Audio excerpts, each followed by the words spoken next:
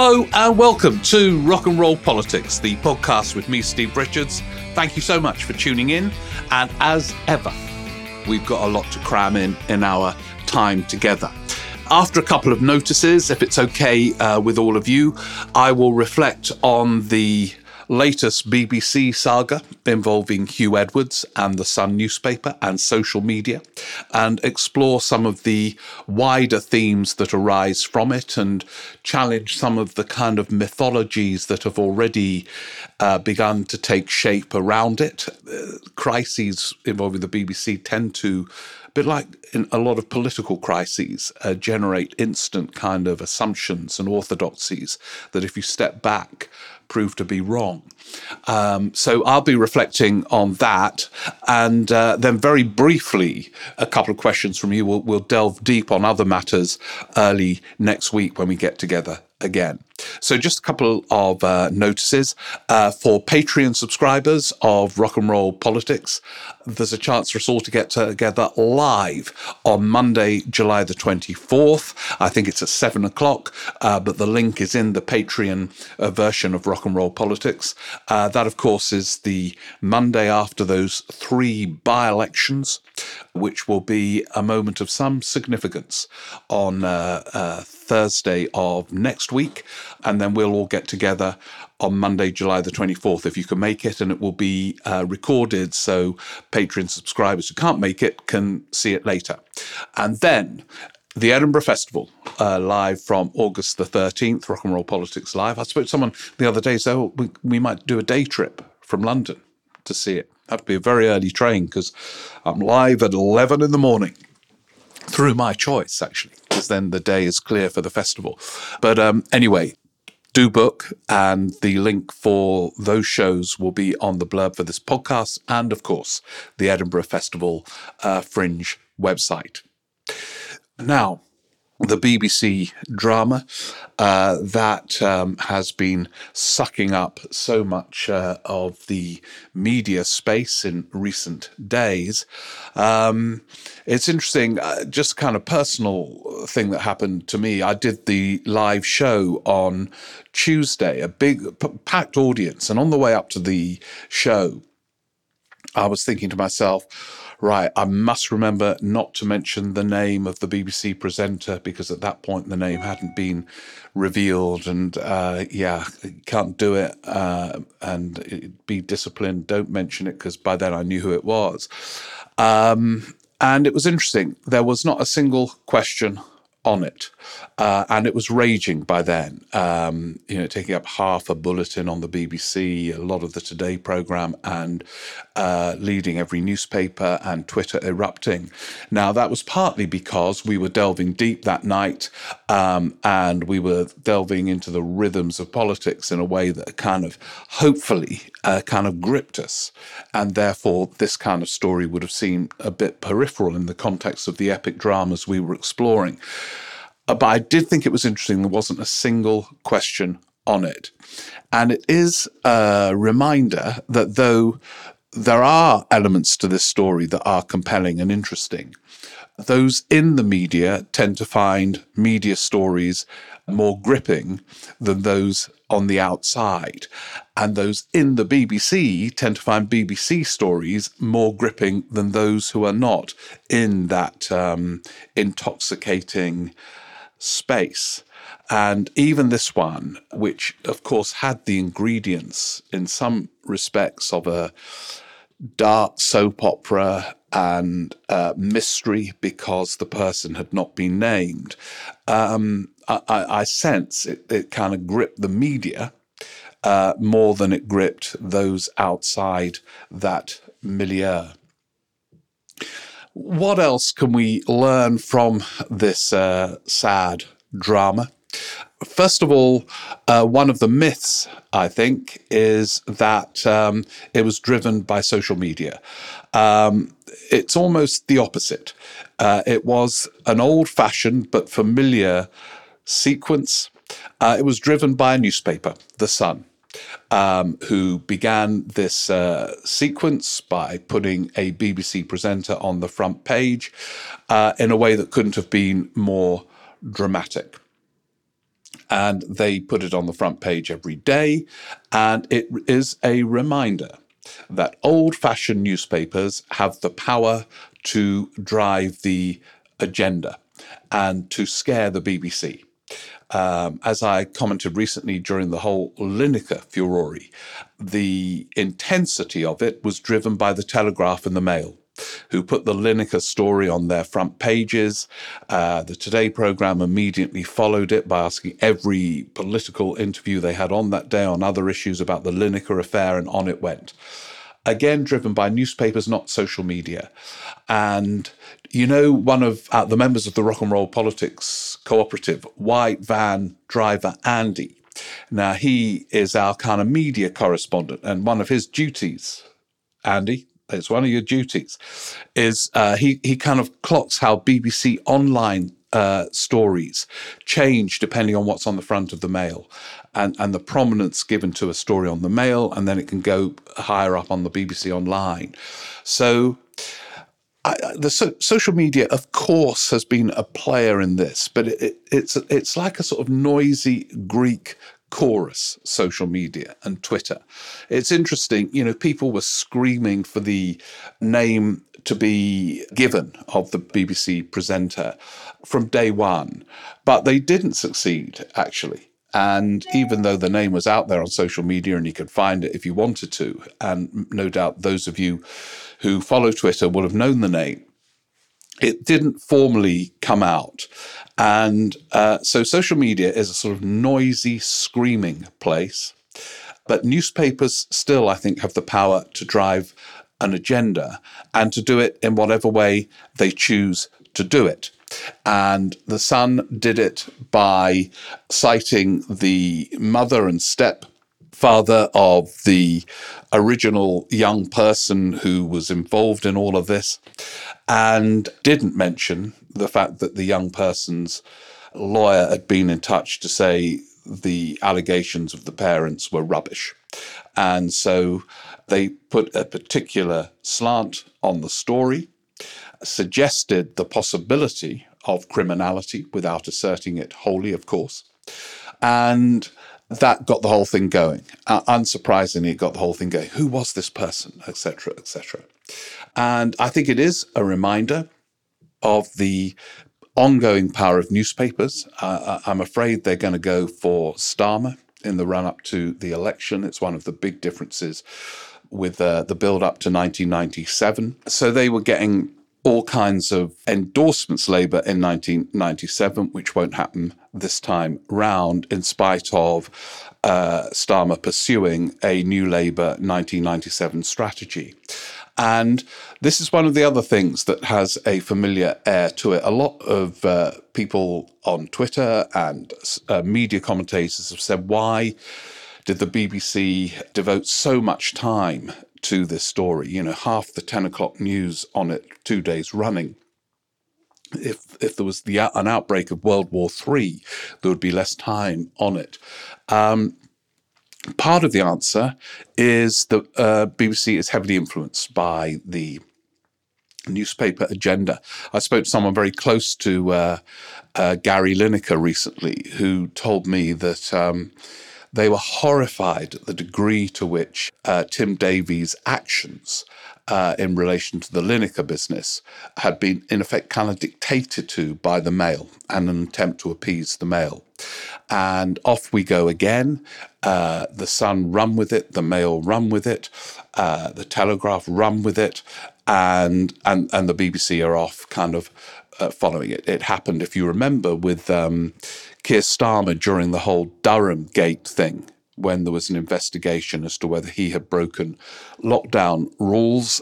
He hadn't, but during the investigation, the Mail put it on the front page day after day, and the BBC in the end started covering the story. So I don't think it tells us much about the power of social media. It tells us about the power of newspapers and to go for it in whatever way they choose to do so. And in this issue of accountability, which is the key of all that's wrong with Britain, who's accountable for railways? About 10,000 different agencies, so no one is. at the BBC there are issues about accountability, but at least the Director General is accountable. Some of the managers are hidden under layers of complex hierarchy, so they are not accountable, and that's a big issue.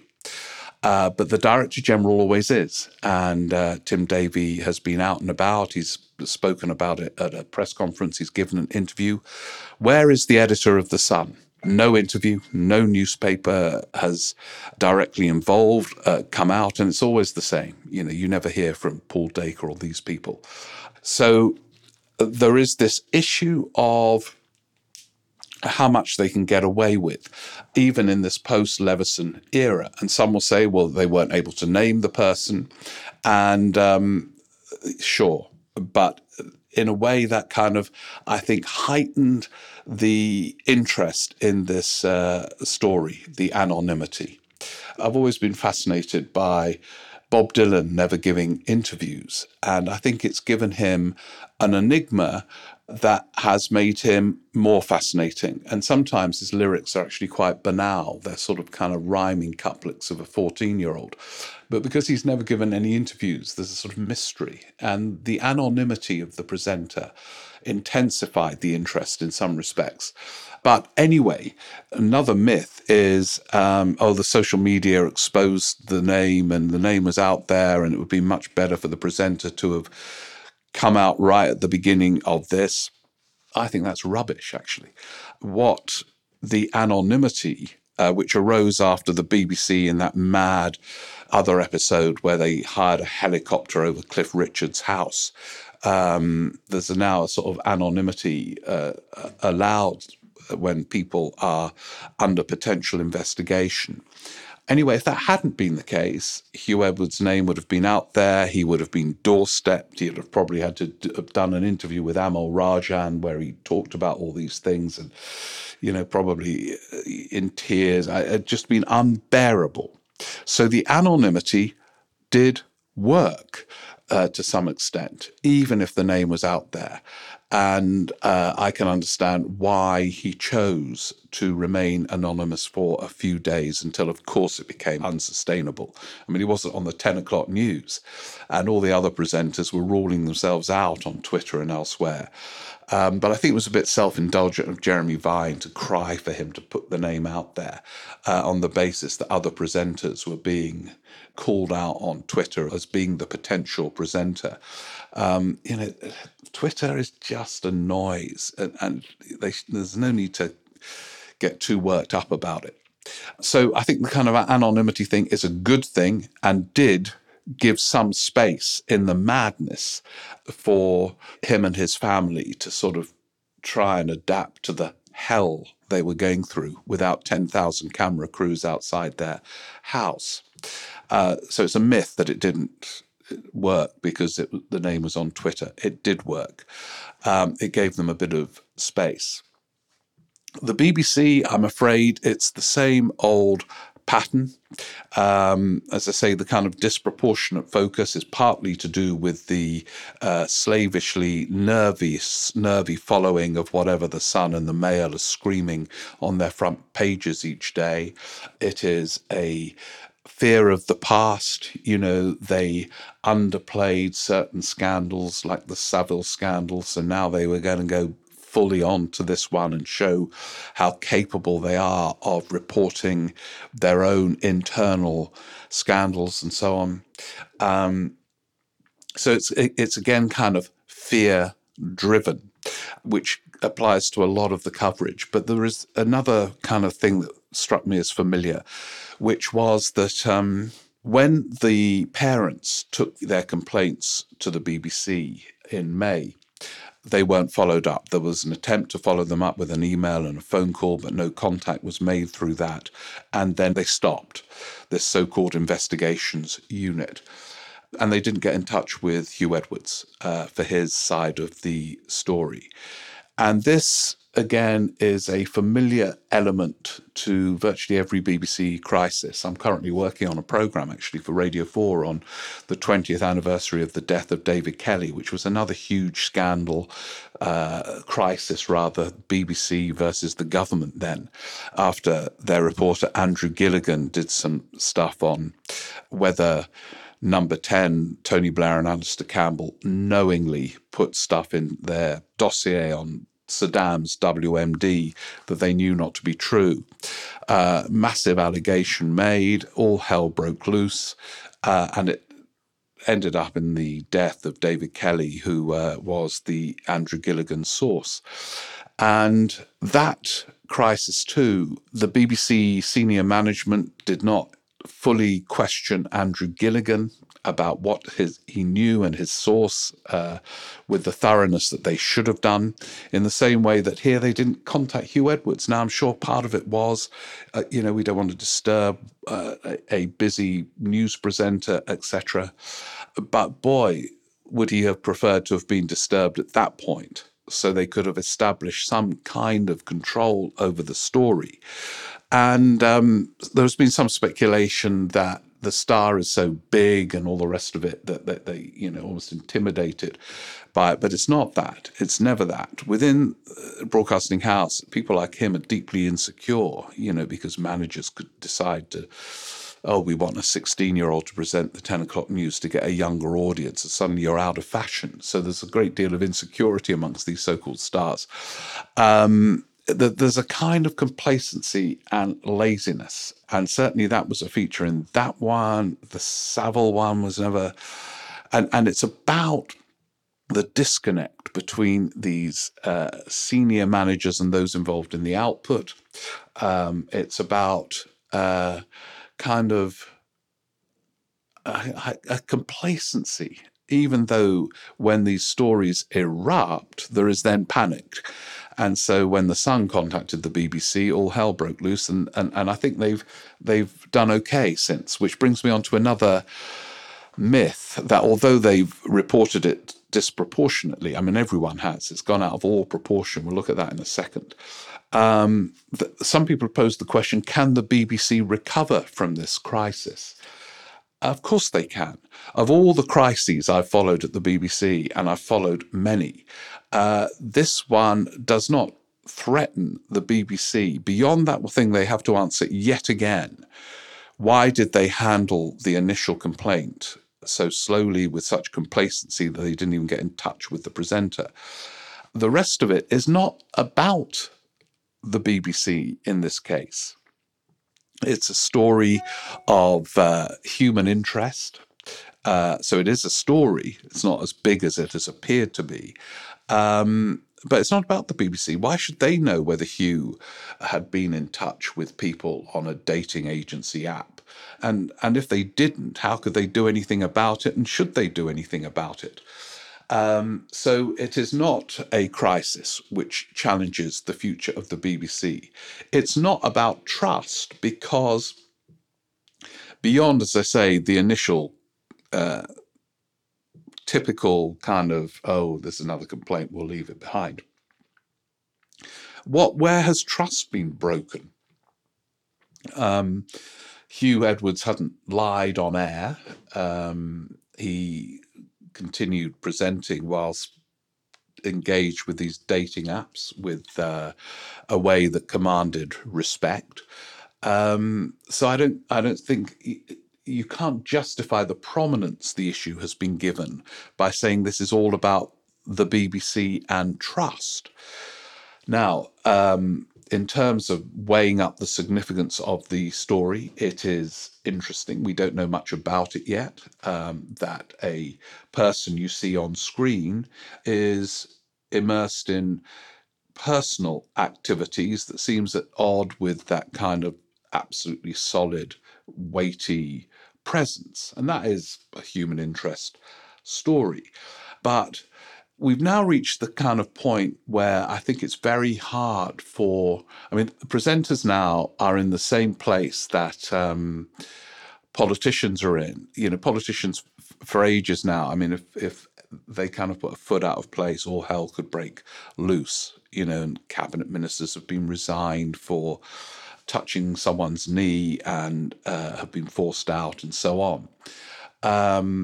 Clearly, presenters are in that same place now.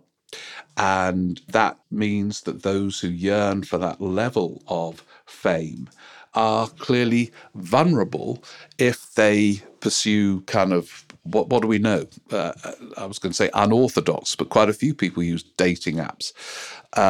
But they clearly have got to watch it.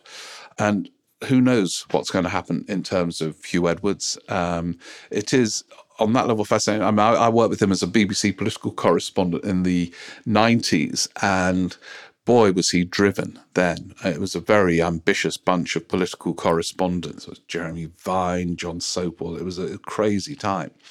He was by far the most ambitious and clearly yearned for fame, but fame brings about it incredible constraints as well. And it's interesting, I don't think some of the people who achieve that level of fame dare to recognize in a way some of the constraints. And that's a kind of interesting theme, human interest. But God, the first half of the 10 o'clock news, I don't quite think it's that big. So anyway, this story will run, I think, at a much lower volume. And in a way, while it is desperately sad, but wholly unsurprising that he is in hospital with mental health issues. I mean, he suffers from mental health issues, but anyone, I think, could well have ended up in hospital after the last 5 days if they happen to have been the BBC presenter. But it does mean there will be a pause, and a sense of perspective will now descend on the story.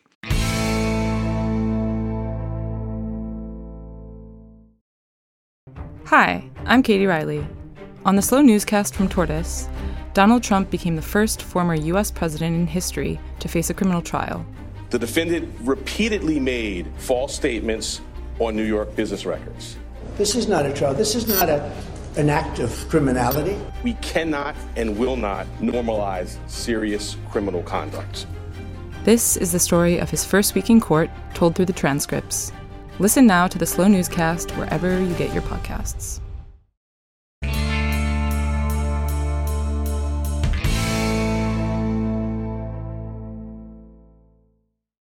So, yeah, there we are. We will return to other bigger themes, which I said at the Rock and Roll Politics show I did earlier this week on Tuesday night.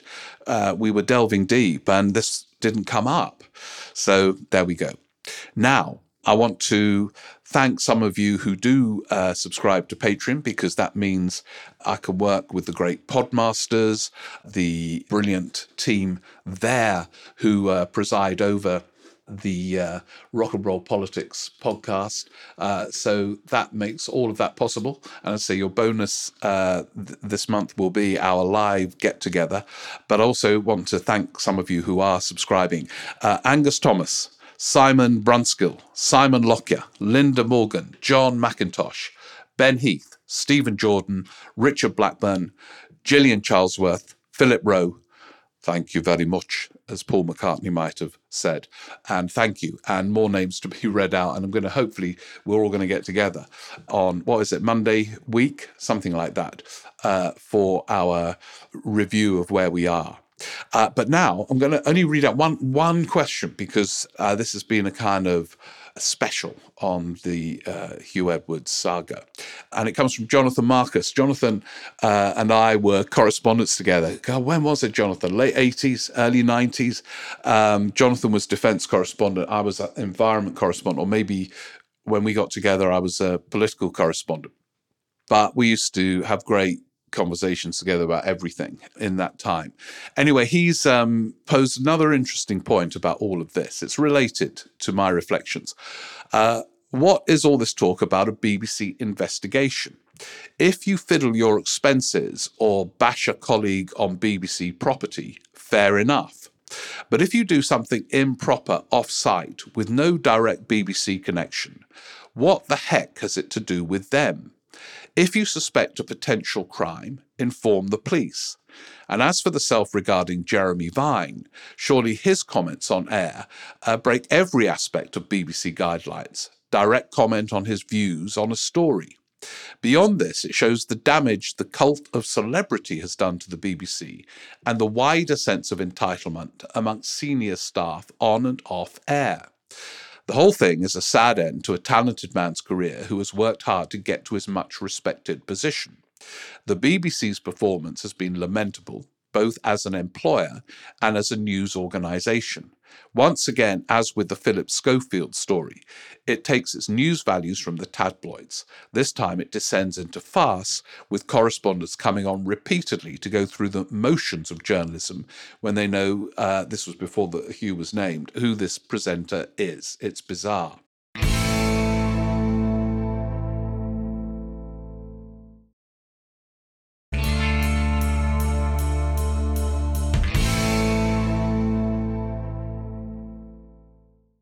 Yeah, I was going to mention the Philip Schofield story. See, Hugh Edwards must have been really worried, I assume, when the Schofield story broke, that a frenzy could descend on him at some point, because I still don't quite know what Schofield did wrong. He lied, didn't he, about this affair or whatever. And I suppose lying when you're a presenter reduces your authority. It's like politics. Presenters cast a spell where they are sort of omnipotent and wholly reliable and trustworthy in inverted commas. And I suppose if that's challenged, the whole spell is broken. But that went on for days. And he ended up with an Amal Rajan interview looking terrible and wrecked. Even though I'm not entirely sure what the great crime was, in inverted commas. And similarly, there's been a disproportion here, and the BBC got pretty worked up about the Schofield story. But this one, they've actually absolutely, gone over the top. Anyway, thank you, Jonathan. There's insight from someone who knows the BBC inside out. Look, we will get together again early next week to reflect on bigger matters. What's been going on this week? That NATO summit, the whole mortgage situation, the pay review announcements. There's old Sunak in number 10 with his Thatcherite orthodoxies from the 1980s, totally outdated by the challenges and demands of now, but trying to cling to them. And indeed Jeremy Hunt, who is an absolute, with that very calm, attractive demeanour, passionate Osborneite, Thatcherite, rooted in the 1980s in an era which demands so much more. Anyway, or a different approach, put it that way. Look, have a great time. Thank you for listening, and let's get together very soon to make sense of it all, and there'll be more of your questions as well, so keep them coming. SteveRick14@icloud.com. Take care. Have a good time. Bye.